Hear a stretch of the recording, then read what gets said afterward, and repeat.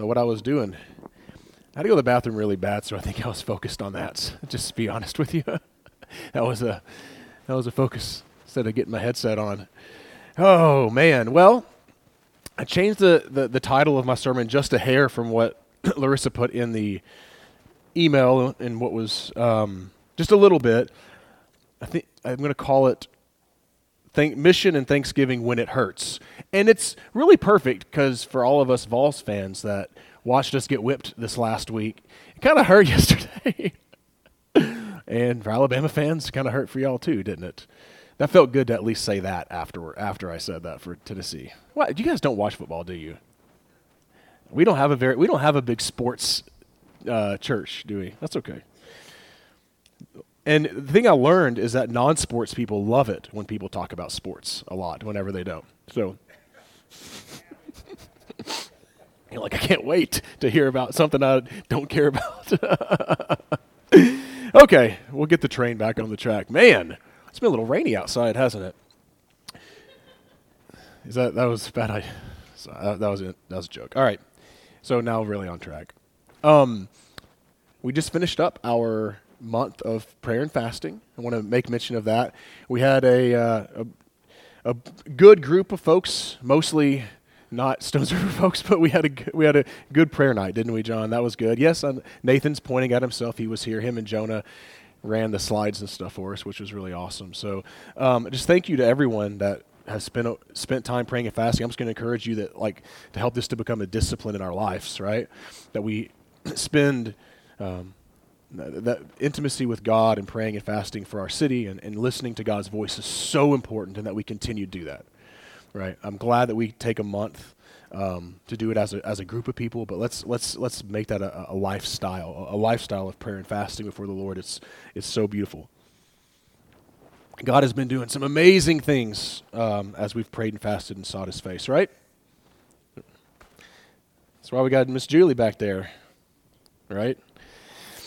Alrighty, so again, the title of my sermon today is going to be Mission, Thanksgiving, and Thanksgiving When It Hurts. So last week we talked about Thanksgiving, and that was great. Anyone read Psalm 100 this week again? Yeah, a few people? Yeah. I saw Lauren made a playlist based off of Psalm 100, so that's like extra credit or something. That was pretty cool that she posted on Discord. Something I spent multiple times this week meditating on that. I loved that psalm. And I know last week I talked about just thinking through like Jesus and His thankfulness, and I wanted to talk about that today, but I'm going to add a little bit more. So you can go to the next slide. There we go. I pulled up several passages, and I just started meditating on some of these passages about His thankfulness, and I know oftentimes Jesus is thankful around food, which I'm very thankful around food, huh? I know y'all are, we like food here. When He's breaking the bread and having the cup, that's one thing that He says, is that he gave thanks. Another place where He gives thanks that I love, and I will mention it today, is, and I know Chuck likes this place, is whenever Lazarus is being called out from the tomb, and he thanks the Father that the Father is listening to him. But as I read through some of these, and I was thinking through this one passage really just stood out, and it's not because of the passage itself, it's because of the context surrounding the passage. And so if you want to just go to Matthew 14. We'll spend a lot of time in 13 through something. Whatever the end of this feeding of the 5,000 is, 21, I think. Yeah, 14 through 21. But we're going to actually back up a little bit before He feeds the 5,000, because I think that it's going to help us to really see the beauty, the struggles that I think Jesus went through. Sometimes we see Him as just this godlike figure that didn't have human struggles, didn't actually participate in having pains and sorrows and different things like that, when He absolutely did. He absolutely did. The feeding of the 5,000, by the way, is, I believe, besides the resurrection, the only miracle recorded in all four Gospels. Did y'all know that? So I think that's kind of awesome as well. But what happens before He feeds the 5,000? I'm going to start in verse 1 real quick of chapter 14, I think. At that time, Herod the ruler heard reports about Jesus, and he said to his servants, this is John the Baptist, he has been raised from the dead, and for this reason these powers are at work in him. Right? So Herod, this is Herod Antipas, he hears that there's this Jesus, he's doing these miracles and all these things, and he thinks this is John the Baptist raised from the dead. And then what does Matthew do? He does the backstory. You know, we watch Netflix, we know what's going on. We watch the movies, all of a sudden they zip to the backstory. I love backstories. Like, that's some of my favorite stuff is when I'm like, why did they do that? I want to know why they act like that. Why does he think that Jesus is John raised from the dead? In verse 3 it says, Herod, so backstory time, Herod had arrested John, you can go to the next slide, bound him and put him in prison on account of Herodias, his brother Philip's wife, because John had been telling him, it is not lawful for you to have her. So pause for a second, and just what's taking place is, this is Herod Antipas. His father was Herod the Great. His father rebuilt the second temple. Like, Herod the Great did a lot of amazing things. When Herod the Great dies, he actually splits his territory up between his sons. Herod Antipas has Galilee, in this region of Galilee, and that's why he's called Herod the Tetrarch, which means ruler. So he's ruling this area. There's this Herodian dynasty that's kind of taking place, these Herods that are continuing to come and be the ruler of this area where God's people, right, the people of Israel are. And there's a problem here. You know, when I talked about several weeks ago that the message that was proclaimed was repent, for the kingdom of God is at hand. That was the message. The message was God's kingdom has been brought near to mankind, so you need to do something about it. Something needs to change. Well, what we see throughout the Gospels is when we have this idea that God's kingdom has been brought near, there's battles and there's fights between the kingdom of man, the kingdom of the enemy, and the kingdom of God. And right here we see these things clashing, right? So what we see Herod, who had married his brother Philip's wife, who was his sister-in-law and also his niece, I believe. So it was this kind of weird thing that he did. And John is saying, hey, if you want to follow the ways of Yahweh, because Herod sort of did.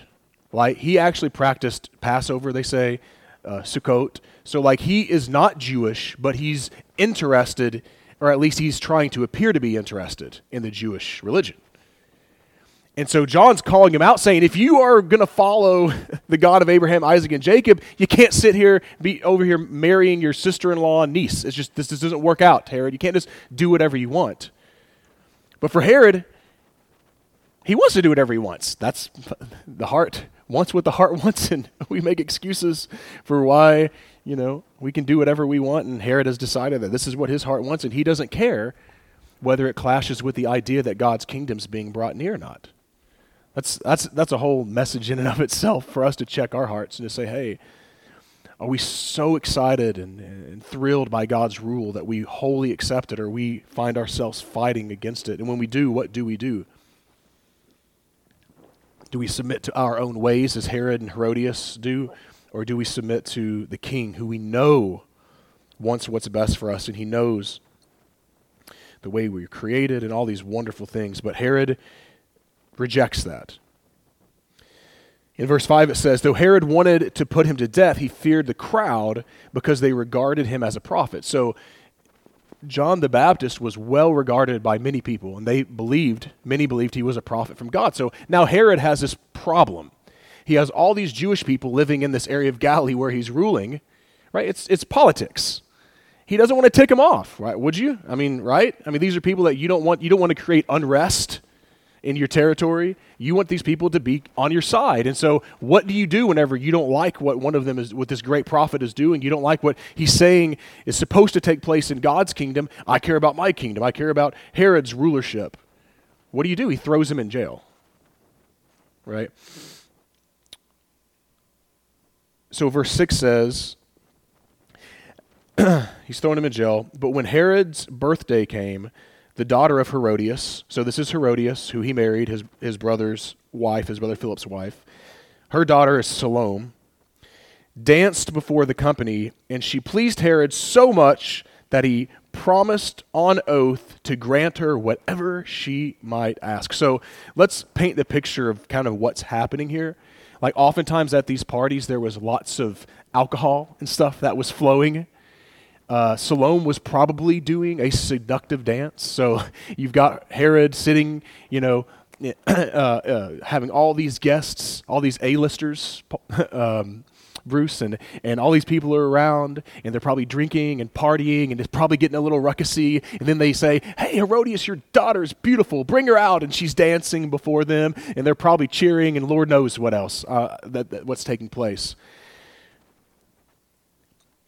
And Herod decides, this is one of the reasons I think he was probably drinking, because, we all know, the more alcohol we drink, the less wise we are, or the more we tell, that we probably wouldn't tell to people otherwise.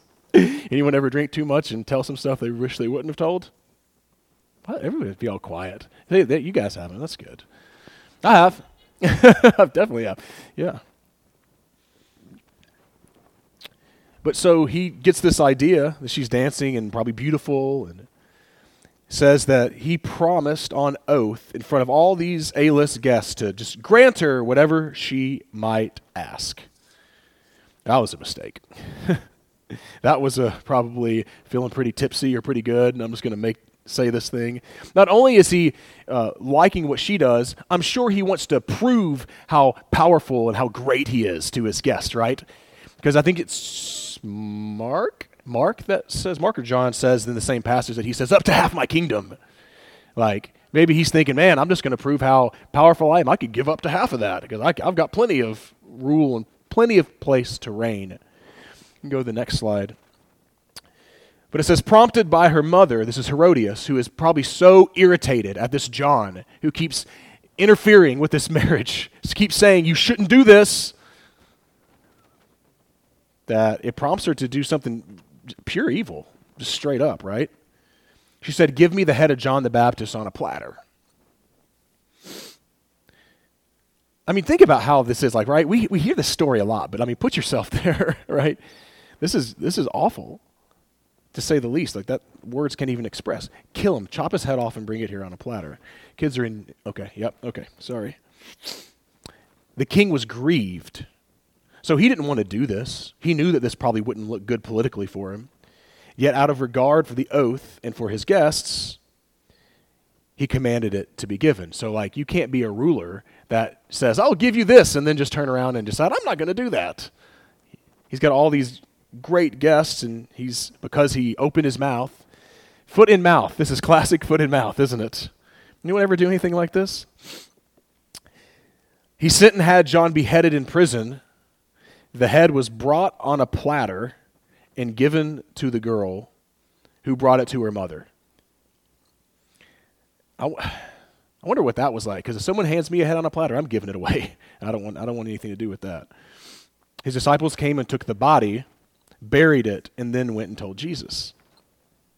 So that's what actually leads up to the story of him feeding the 5,000. A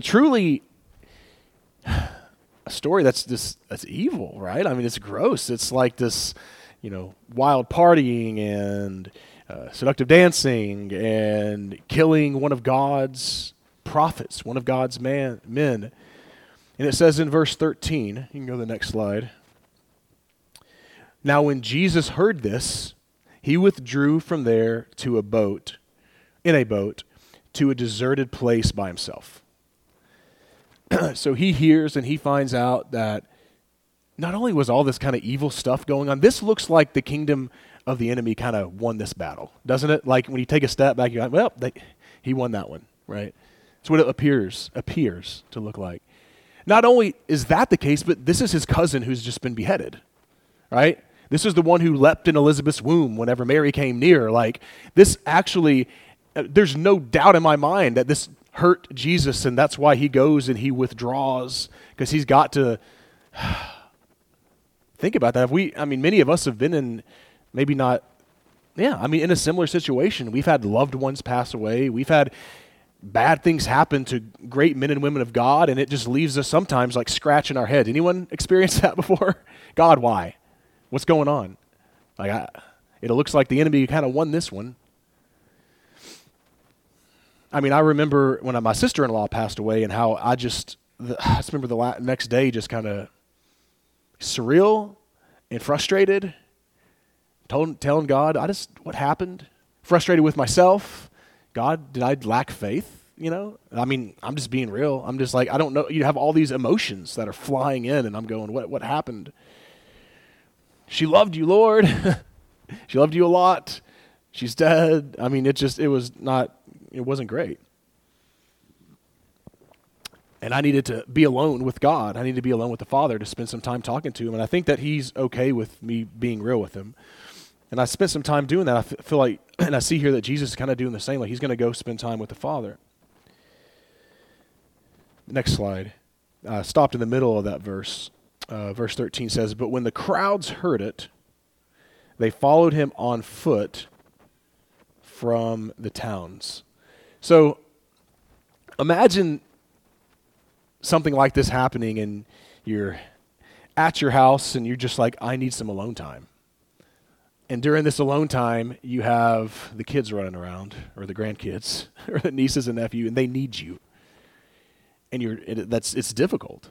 You have work calling you going, I know this happened, but listen, I need you for this. And you just want to scream, leave me alone. I need some alone time. Jesus has these crowds that are following him. And what's so interesting about this, and I called it mission, being on mission, being obedient to God, even when it hurts, doesn't mean ignore the grief and the pain that you're going through and just be like, who cares? Let's just keep going. Because what you'll see at the end of this is Jesus actually goes back away by himself to spend time with the Father. But when he sees the crowds, it says, when he went ashore, he saw a great crowd. He's going through this, just lost his cousin, all these things. And he had compassion for them. And he cured their sick. I'm blown away by the fact that I would probably scream, go away, or I would figure a way to get them out. But Jesus knew the Father wanted to do something here. And what I think is such a key, amazing phrase about our God, about our King and our God, is he had compassion on them. Like, I think of the people that have probably traveled. Think about these people. Some of them probably came with their children who have been sick. Some of them may be dealing with diseases for 10 years, 15 years. Like, all I need to do is I need to see this Jesus, and I know that I will be healed. And Jesus he had compassion for them, man. Jesus didn't go around healing people just to prove he was Messiah or God. Jesus cared about people. He had a deep love for them. And this is something that God continues to check in my heart as we go on mission with him and as a family here, right? And we have Inner City next door, and Julie and Mitchell Nielsen and all these things. And God's checking my heart going, are you just doing it because you're supposed to do it, or do you love these people, man? Do you care? Do you actually have compassion in your heart? Because Jesus had deep compassion. Am I running from one thing to the next, or do I care about these people? And Jesus did. And in this scenario, we know Jesus not only had compassion, but he acted on that compassion. And he healed them. I know that there had to be sometimes in there, I wonder if as he's doing this, if he's thinking back to John or thinking back to his situation. I don't know. I'd like to ask him that one day. Or if he's just in the mode of bringing healing to these people. But I think that there's times in our lives where there's serious struggles in this life, right? Like, let's be real. And there's times where we have to get away and we need to take some time and we need to grieve. But there's also times where I think we allow some of that to go to weeks and months and years. And God has this beautiful mission of bringing his kingdom near to people. And there are people who are broken. And maybe this is an encouragement this morning to say, I got to get back in. It's time to participate in this. Or when we are going through something that's very challenging. Again, don't get me wrong. Don't hear that I'm saying to just ignore what's going on and keep marching forward, that's a huge mistake. But if there's someone that's in need, and you feel in your heart, man, this is from God, for us to have that compassion towards those people, even when it hurts. Because I think sometimes we have big challenges like this, big hurts like this, but I also think there's times whenever work is just not fun. Anyone ever deal with that? Like smaller kind of hurts. Work is not fun, or my spouse and I are not getting along as we normally do as well. The kids have been extra difficult, this week. And the finances are really struggling.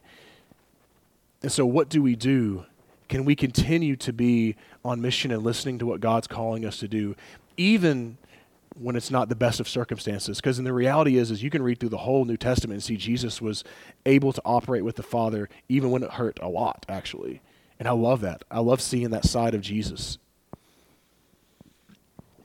That he was willing and able and desired to bring healing and restoration and to show these people. I mean, think about this. John just got beheaded. Wouldn't Jesus have thought, God, how am I supposed to heal these people whenever John's dead? Like that, wouldn't that affect your faith? I don't know. Would it affect y'all's? I don't know. I mean, after my sister-in-law died, it was a little harder for me to pray for people sometimes because I'm like, okay, it didn't work, God. But Jesus still, after this takes place, has the faith in the compassion and love of the Father to say, no, he's good. He wants to heal. He wants to restore. He wants to reveal the kingdom of God. It says, when it was evening, the disciples came to him and said, this is a deserted place, and the hour is now late. Send the crowds away so that they may go into the villages and buy food themselves. Something that any of us that were following Jesus probably would have said, right? If he was in today's day and age, it may be like we're out in some small town in Tennessee and go, well, it's getting dark and there's only a restaurant or two and a small grocery store, Jesus. If we want our folks to have some food, we need to send them on, right? Nothing wrong with that statement, I don't think, with that thought process. But listen to Jesus. Jesus said they do not need to go away. That blows my mind because I'm thinking the first thing I'd be thinking is, yes, get them out of here. I need to deal with this. I've had a rough time. Do anyone like that whenever you get peopled out and you just want any excuse to not be around people? Right? Okay. Yes, like there are times whenever like I'm and I'm assuming that Jesus through this process may be a little peopled out, and it may be like it could have been easy for him to go, yeah, absolutely they need to go. Yep, send them on their way. Probably would have been my response. Like, God, I did some good for you, Father. But so I'm good now, right? But no, the Father wanted to do more. So Jesus' response just blows my mind. They don't need to go away. You serious? You give them something to eat. Which I love. Jesus is always challenging and growing his disciples. It's what he does, right? If we're his disciples, I think he does the same to us. I don't think he does. I know that he does the same to us. He doesn't always take everything by the reins. Here in this scenario, he says, well, go ahead. You give them something to eat. I probably would have been like, kind of similar response to them, but Jesus, what are you talking about? Me give them something to eat. Us give them something to eat? Next slide. They replied, we have nothing here but 5 loaves and 2 fish. Like, Jesus, we've got $23. There's 5,000 men besides women and children. And in John?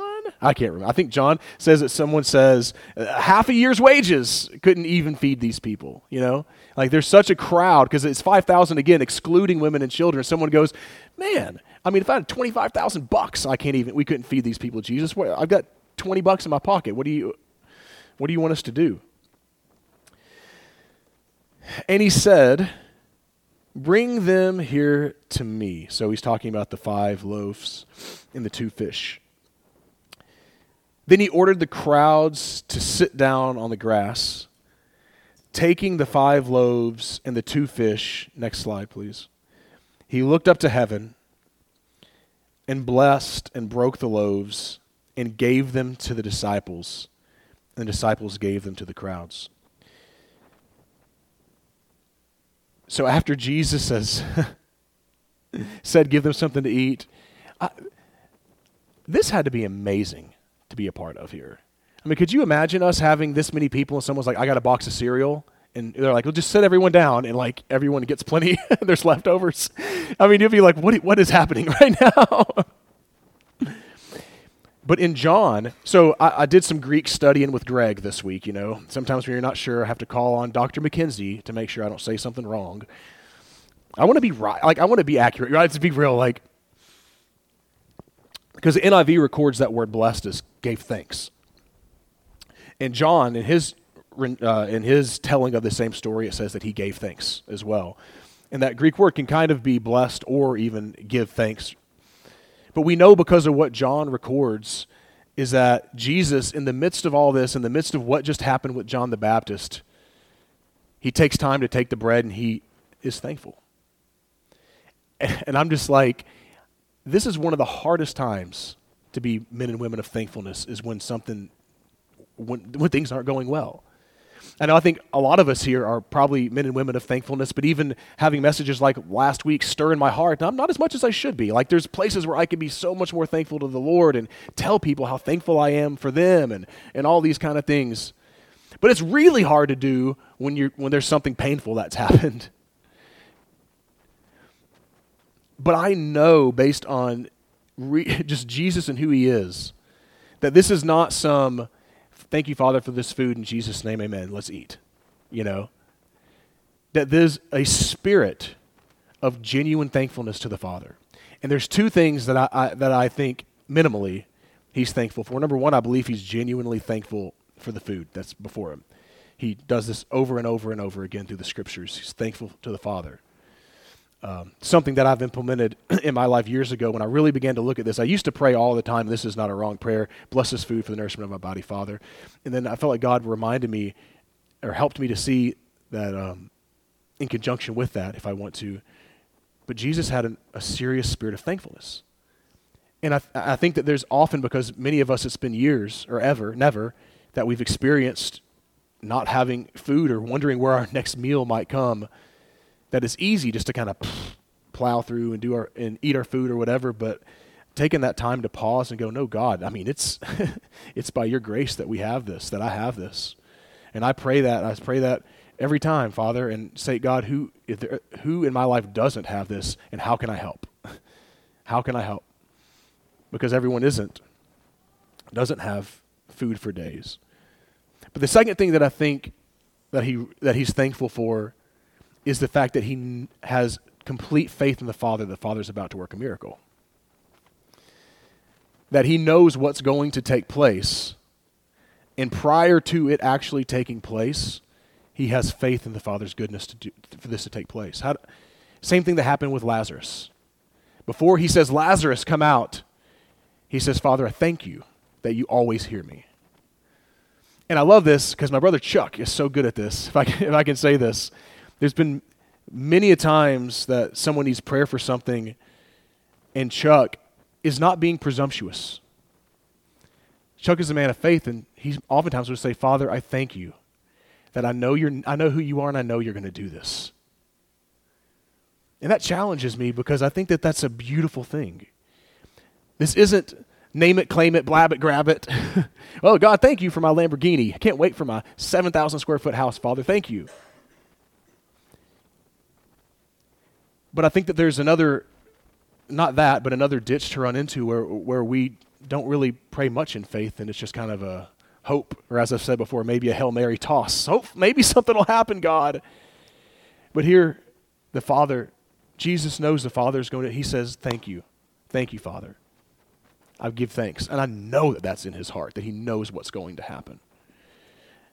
So I want to encourage us to not be afraid as we pray and as we seek God, to go, Father, this is a tough financial situation for my friend, but I thank you that I know that you're going to work this out. I thank you, Father. I thank you, and even as I'm thanking God, what role can I play? Because I'm willing to do whatever it takes, Father, but I just want to thank you. I thank you. And as he does these things and he's thankful, the loaves and the fish multiply. They take up 12 baskets full, and and those that ate were, 5,000 men besides women and children. And then it goes on. Again, as I mentioned before, another big mistake might be plunge through it. Just be the man or woman of God and don't deal with think about this issue that you had. But immediately, it says in verse 22, he made the disciples get into the boat and go on ahead to the other side while he dismissed the crowds. And after he dismissed the crowds, he went up to the mountain by himself to pray. I think there's probably those moments where, I don't know about you, but I might be like, finally, I can be with God. I can deal with some of this. I can have some just time to decompress here and to think through this. Another reason he went to the mountain by himself is they were trying to make him king. John records as well, so there's several things that are taking place. But he's spending time with the Father because it says he went up there to pray. He needed to go spend time with the Lord. A little time to recharge. That sometimes we need to learn how to give ourselves. Like there's some of us that struggle with taking that time to recharge and taking that time to deal with things that have taken place. Sometimes on the flip side, there's some of us that struggle with being paralyzed by the challenges that take place. And I don't have like a black and white answer to all of it. It's all led by the Spirit. But an encouragement for us to, even when it's tough, even when it's difficult, that we're listening to the Spirit's voice, that we're listening to what God wants to do, that we're aware, that we have hearts of compassion that actually want to do something for our neighbors here, which I think I'm so thankful for all that Stones River is participating in. It's exciting. It's so exciting. But us actually have compassion that works, that reveals and brings God's kingdom near. That has faith that God wants to change things. That has faith that God wants to heal the sick. And think about Jesus did. Faith that God wants to feed those who are hungry. And we do it in a spirit of thankfulness. It's exciting. And this whole passage has challenged me greatly in many different ways. No, challenged my heart. Do I have the compassion? Man, am I operating in that spirit of thankfulness? Is there places in my life where I don't know if I really have the faith that I used to have, or the faith that God's growing me, that I can grow in that? I mean, the beautiful thing is God's going to be with us as we do it. Father, I thank you that you're here with us. I thank you, Father, that you've given us these stories that are just raw and real. I thank you, Jesus, that you have shown us how even when things are challenging and difficult, we can still be just on mission. What are you doing? What's happening in your kingdom, God? And that, Father, that as we're doing that, we can do that in a spirit of thankfulness and also take care of ourselves how we need to, Father. Lord, I ask that you would help us to just embody this. And Holy Spirit, that you would search all of our hearts now. And as we're singing, as we're just sitting, some of us might just sit and meditate and think, that you would reveal these beautiful places that you want us to grow so that we can grow up into you, so that we can be the fullness of your body to our neighbors here, to the hurting and broken in our city.